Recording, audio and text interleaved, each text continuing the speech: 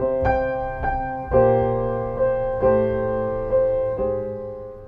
og velkommen til YouStories adventskalender, der er en podcast om historier, fortællinger og storytelling. Jeg hedder Ditte Madvig Evald, og det er mig, der er vært på podcasten, og det er også mig, der har YouStory. Jeg har altid været fascineret af historier, og er det stadigvæk. Og det er uanset om det er bøger, film, eller tv, eller podcast, eller de mennesker, jeg møder, og så selvfølgelig også de historier, jeg selv fortæller. I mit arbejde med YouStory, der hjælper jeg mest af alt andre med at finde og fortælle og dele deres egne personlige historier. Det gør jeg, fordi vores historie kan bruges til rigtig mange ting. Og det er også det, jeg vil undersøge i den her podcastrække og sætte fokus på. Jeg har snakket med 4 forskellige mennesker, der alle bruger en eller anden form for storytelling og historier i det, de laver. Jeg har snakket med en kunstner, en iværksætter, en coach og en vaskeægte storyteller. Så de næste 4 søndage, der vil jeg dele de her spændende samtaler med dig. God fornøjelse. I dag så sidder jeg her med Karen, som jeg mødte på et netværksforløb her i foråret. Og Karen, hun laver rigtig mange forskellige ting faktisk. Hun er super kreativ. Hun laver broderier, danser tango og laver reiki healing. Ja, men i virkeligheden så synes jeg egentlig selv, at du skal præsentere dig selv. Jamen tak. Tak fordi jeg må være med. Mit navn det er Karen, og jeg er iværksætter med stort I. Og det har efterhånden ført mig ret mange steder omkring i Danmark og i udlandet. Det jeg arbejder allermest med lige nu, det er broderi. Jeg har efter en rejse, min egen helterejse kan man sige, så har jeg fundet tilbage til mit håndværk. Jeg er uddannet håndarbejdslærer for mange, mange år siden, og har lavet rigtig meget andet end at være håndarbejdslærer. Men nu er jeg klar. Det jeg laver, det er broderi. Jeg kalder det for klassisk kreativ broderi, fordi jeg kan de klassiske syteknikker, og så formidler jeg det på en kreativ måde. Altså, hvis man ser Karens værker, ja, for det er faktisk små kunstværker, det du selv laver, så er det meget langt fra, hvad vi forbinder med broderi i forhold til korsting og sådan nogle puder og ting og sager. Så jeg sidder faktisk her hjemme i Karens stue, eller vi sidder her, og der er fyldt med broderi over det hele. Der er blandt andet noget, der ligger på en træstube herovre, hvor det ligner mos, altså, og blomsterbilleder, der popper ud af rammerne, så det er virkelig kreativt, den måde, du bruger broderiet på. Ja, jeg bruger det som formgivning. Det er min måde at formgive på, så jeg kan lave tredimensionelle tekstile billeder. De fleste af dem er billeder, eller bliver mere og mere til små skulpturer, men jeg kan lide at forme med stoffet og bruge stentyper og materialetyper til at lave 3D-broderi, kan man kalde det. Så det er en blomst, der hænger ud over en sten, sådan helt fritstående. Det er en sommerfugl, der flyver stille afsted. Det er, hvad er det mere? Ja, så er der mosser, der flæser, der er overdådige, eller blomster og andre blomster. Jeg kan godt lide blomster, fordi de er livsbekræftende og farverige og feminine og alt muligt. Men ja, og så kan man få de her udtryk. Det er det, jeg synes, det er virkelig, virkelig spændende. Ja, og det er i hvert fald virkelig smukt og meget anderledes, end hvad man normalt forbinder med broderi. Men jeg har bedt om at få lov til at snakke med dig i forhold til den måde, du bruger storytelling i din markedsføring på. Fordi jeg synes, det er helt vildt interessant, den måde, du får fortalt en hel masse historier, som er relevante i forhold til dit broderi, men måske ikke altid tager udgangspunkt i broderiet. Og jeg har også haft dig med på et af mine kurser, og det var en helt fantastisk film, du fik lavet ud fra en historie fra Buenos Aires. Så hvordan er du kommet i gang med at bruge storytelling i dit arbejde med markedsføring? Og også i din værker er jo også storytelling. Jamen, jeg er jo i lære som iværksætter, kan man sige. Det er livslang læring, og man starter et sted, og så kommer der mange små stier, man går ud af, og så finder man tilbage til en hovedår, og så går man ud af en anden sti. Og det jeg har oplevet på min vej, og jeg tager ved lære af. Jeg har en god mentor, der har lært mig om storytelling. Så det er de små hverdagsting, vi alle sammen er omgivet af, som jo alle sammen har en historie. Hver vores liv er en lille bitte historie. Der er en lille episode om morgenen, der er en om formiddagen, der er en midt på dagen, der er en om aftenen, eller der er på alle mulige tidspunkter i forskellige sammenhænge. Og nogle gange er det at stoppe op og så sige, det er denne her historie, jeg skal fortælle, eller denne her, det er dagens historie. Og så glæde sig over det, alle de historier, vi faktisk har i vores liv. Så det er det, jeg prøver på. Og når jeg først er gået i gang, jamen, så ser jeg også historier over det hele. Fordi at livet er en fortælling, eller et eventyr, og der er jo fest og farver, og så er der mørke og skumring og skygge, og så er der alt imellem de to yderpunkter her. Og så er det, at jeg ser de små ting tit, en lille detalje. Det bruger jeg som historie, og det bruger jeg også som inspiration til broderi. Og på den måde så kombinerer jeg det. Og hvordan er det så, når du siger, okay, er det sådan, siger du i dag, så skal jeg fortælle en historie, eller er det, opstår de sådan undervejs i løbet af dagen, eller har du en eller anden plan for, hvordan du bruger det? Nej, planer, det er jeg ikke ret god til. Jeg er, som du introducerede mig for, så er jeg tangodanser, argentinsk tango, er min passion, og den grundlæggende teknik i argentinsk tango, det er at improvisere. Og det er nok det, jeg er allerbedst til, også som kreativ iværksætter, det er, at jeg har en overordnet plan over, hvor mit mål er, og hvordan jeg gerne vil komme derhen. Men når A, B, C-planerne er brugt, så må jeg jo improvisere og tage en ny vej. Så jeg kan godt have en plan om, i dag skal jeg lave en historie. Så sker der noget, så bliver det ikke den historie, jeg havde forestillet mig. Fordi så kommer der en anden historie, der er meget sjovere, eller dybere, eller mere inspirerende, så er det den, jeg bruger. I øjeblikket prøver jeg at finde på en historie hver dag, fordi det er sjovt. Og jeg kan lide det. Og når der så er en historie er færdig, jeg tænker, nu kan jeg overhovedet ikke finde på flere historier. Så går der lige præcis 10 minutter, så popper der en ny historie op. Så du har ligesom givet dig selv sådan en, hvad du kalder den, en 21 dages challenge? Ja, lige nu har jeg givet mig selv 21 dage med broderifortællinger, hvor jeg simpelthen, det hedder fra inspiration til broderi. Jeg går ud i verden. Lige nu er det i København, hvor jeg så på min vej jo ser huse og bygninger og blomster og personer, altså alt det vi alle sammen ser. Jeg ser det bare i farver og former og strukturer og materialer. Og så er der et eller andet, der tiltrænger mig, som jeg tager billede af, enten med kamera eller i hukommelsen. Og så bliver det til dagens broderi. Og så bliver det en historie omkring det. Hvordan er det lige præcis denne her blomst, der er spændende? Eller hvorfor er det lige en sommerfugl, der er spændende? Eller hvorfor er det lige et hjørne af et maleri, der er spændende? Eller frost på en bænk?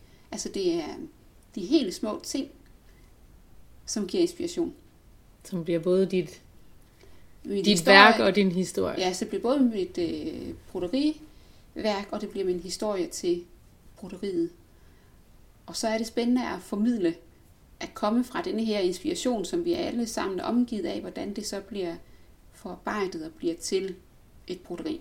Så det er en kreativ proces fra idé til produkt, kan man sige.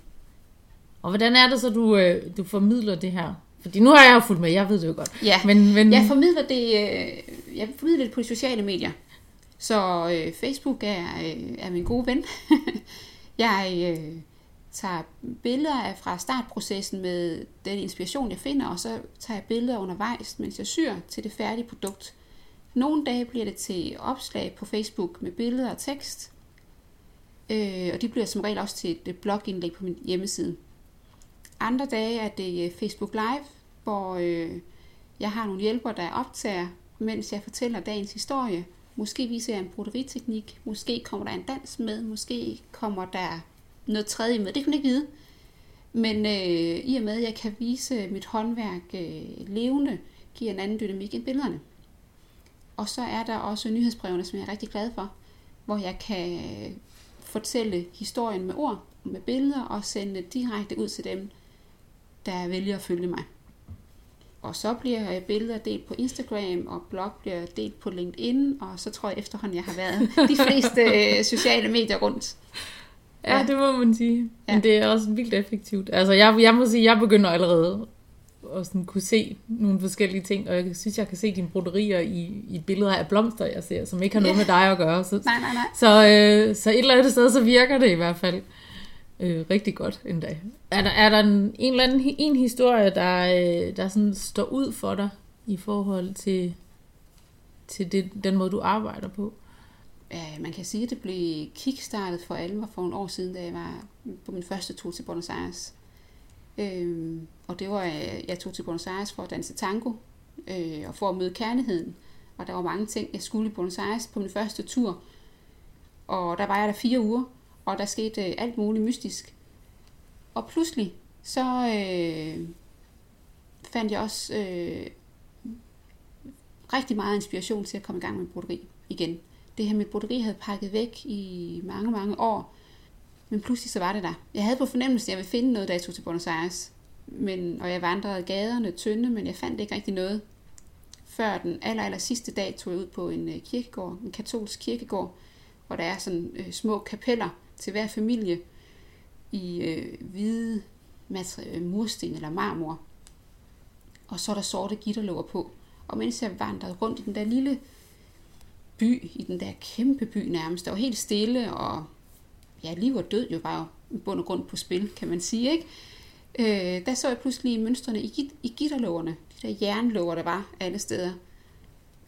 Hvor jeg bare tænkte, wow, der er mønstrene jo lavet, kompositionen er rigtig, dynamikken er rigtig, og jeg kan, det er Slaraffenland, der er jo flere hundredvis, jeg kan bare gå ind og tage lige præcis udsnit af den ene mønster, det andet mønster, skal det være jugendstil, eller skal det være mere geometrisk stil, eller hvad skal det være? Så jeg knipsede løs med mit kamera, og har så lavet nogle tekstile billeder med den som inspiration. Og det har ligesom været startskud til, at det hele er kommet i gang. Så du mødte simpelthen din inspiration nærmest på en kirkegård. Jeg synes, det er en fantastisk historie. Og jeg skal simpelthen rejse 12-14.000 kilometer væk for at se det. Ja.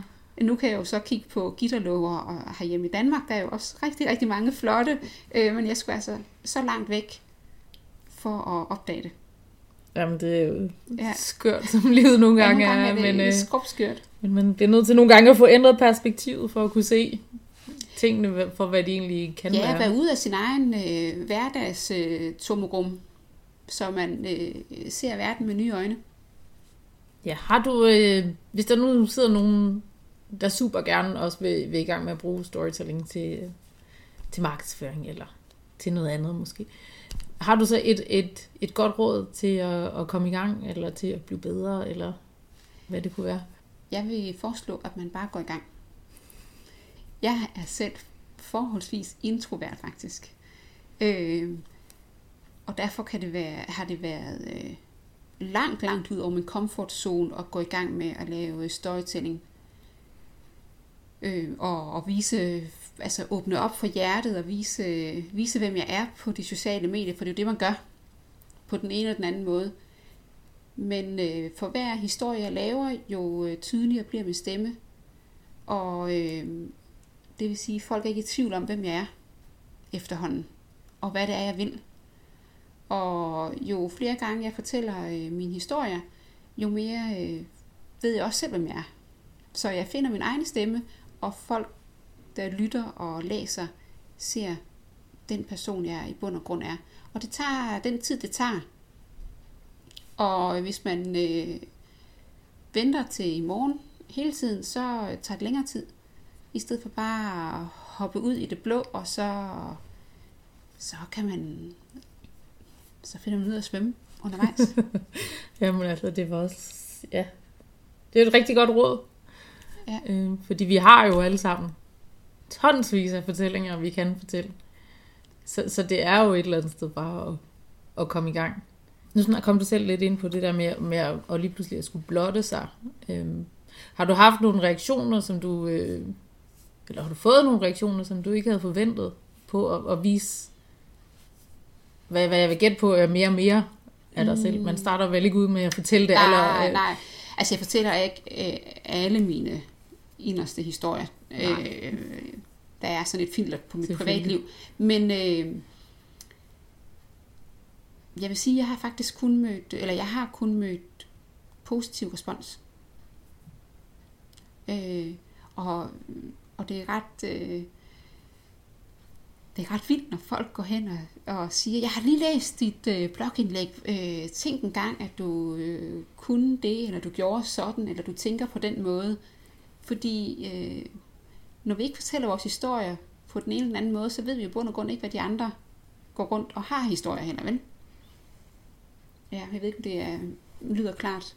Men vi har alle sammen vores historier. Hvis vi bare holder dem inde kortene tæt til kroppen, så laver vi en barriere, så man ikke kan komme ind til hinanden. Så bliver det lidt det der glansbillede, ikke? Ja, det bliver glansbillede, det bliver kunstigt. Men når man begynder at åbne op, jamen dels så forstår folk mere, hvem jeg er, men de tør også spørge ind til nogle ting. For jeg har jo sagt, jeg har givet dem en ledetråd, og så kan de spørge ind, både som et broderi, men især når jeg har fortalt om rækkehealing, som er mere abstrakt, så har folk tur gå hen til mig og spørge, men når du skriver det, hvad mener du så i bund og grund, ikke? Og så har jeg kunnet komme med en forklaring lige her nu. Det sjove, der er sket, efter jeg er gået fuldstændig amok på de sociale medier i forhold til mit eget, hvad jeg plejer at gøre, med mit broderi er, at der i løbet af en uge var der simpelthen 2, der stoppede mig ude i det virkelige liv og sagde, hey, er du ikke hende med broderi på Facebook? Jo, vildt. Det er jeg. Fedt. Så jeg tænkte nok også, så sørger for at gå ud af min hoveddør i hvert fald. Ikke at have nattøj på, men en eller anden form for hjælp påklædning på, fordi folk faktisk... jeg viser, hvem jeg er. Og det husker folk, når det er billeder. Jamen, var jeg glad for, at du siger det. Også det der med, at der kun er positiv respons, fordi det er jo også noget, det jeg arbejder med, at når vi tør åbne os og tør blotte os, så får vi sgu også noget igen, der giver mening. Ja. Fordi vi har jo alle sammen gode dage og dårlige dage, og vi har gode oplevelser og dårlige oplevelser, og vi har ting, vi måske helst ville have været foruden, men ved at dele dem, så viser vi jo også andre, at det er okay at have det på den måde nogle gange. Så det er jo en gave faktisk, man kan være med til at give til andre folk, at man tør være åben omkring. Ja, og så kan man vælge sin stil jo, hvis man nu skriver i en provokeret stilart og udfordrer folk, så får man nok tilbage af samme skuffe, tænker jeg. Ja. Og det, man skal jo vælge sin tone, og man kan også øve eller lege med, hvilken tone, der passer til ens selv og til ens historier. Det er jo super hyggeligt at sidde her og snakke med dig, og jeg synes, det er så fedt, at du har fået så meget ud af at bruge historierne også, og den måde, de kan udvikle sig på, og være en inspiration også for alle os, der også lytter med, og til dig selv fremover selvfølgelig. Har du noget, du vil sige her? Jeg tror, vi skal til at runde af. Hvis man nu sidder derude og tænker, hold da op, det lyder helt vildt spændende, alt det her Karen, hun har gang i. Hvordan kan man så få fat i dig, og hvad er det rent faktisk, du kan tilbyde? Jamen, med mit broderi, der tilbyder jeg undervisning. Kortere workshop, hvor jeg underviser i de basisteknikkerne i broderi, og så formidler jeg eller viser og giver inspiration til, hvordan man kan bruge de her simple teknikker til at lave kreativ broderi med. Det er det, jeg og det er og skal. Og det er på, jeg holder til i København, men vil gerne ud og give workshop ude i landet, til hvor der end må være grupper, der har lyst til at lære om broderi. Det kan være produktionsskoler, det kan være højskoler, det kan være private foreninger og alt muligt. Biblioteker, ja. Jeg vil meget gerne sprede det kreative budskab, så folk de kan mærke, eller komme i gang med at være kreative og bruge deres hænder til at være med i den her skabelsesproces. deres egen skabelsesproces i bund og grund. Og din hjemmeside? Min hjemmeside hedder klassiskkreativtbroderi.dk. Jeg ser lige, om jeg kan finde ud af noget med nogle show notes, og skrive det også. Ja, og ellers så på Facebook er det super let at finde mig. Ja, og det hedder du det samme. Der hedder jeg det samme, ja. Ja. Fedt. Jamen, tusind tak, fordi du ville være med. Selv tak.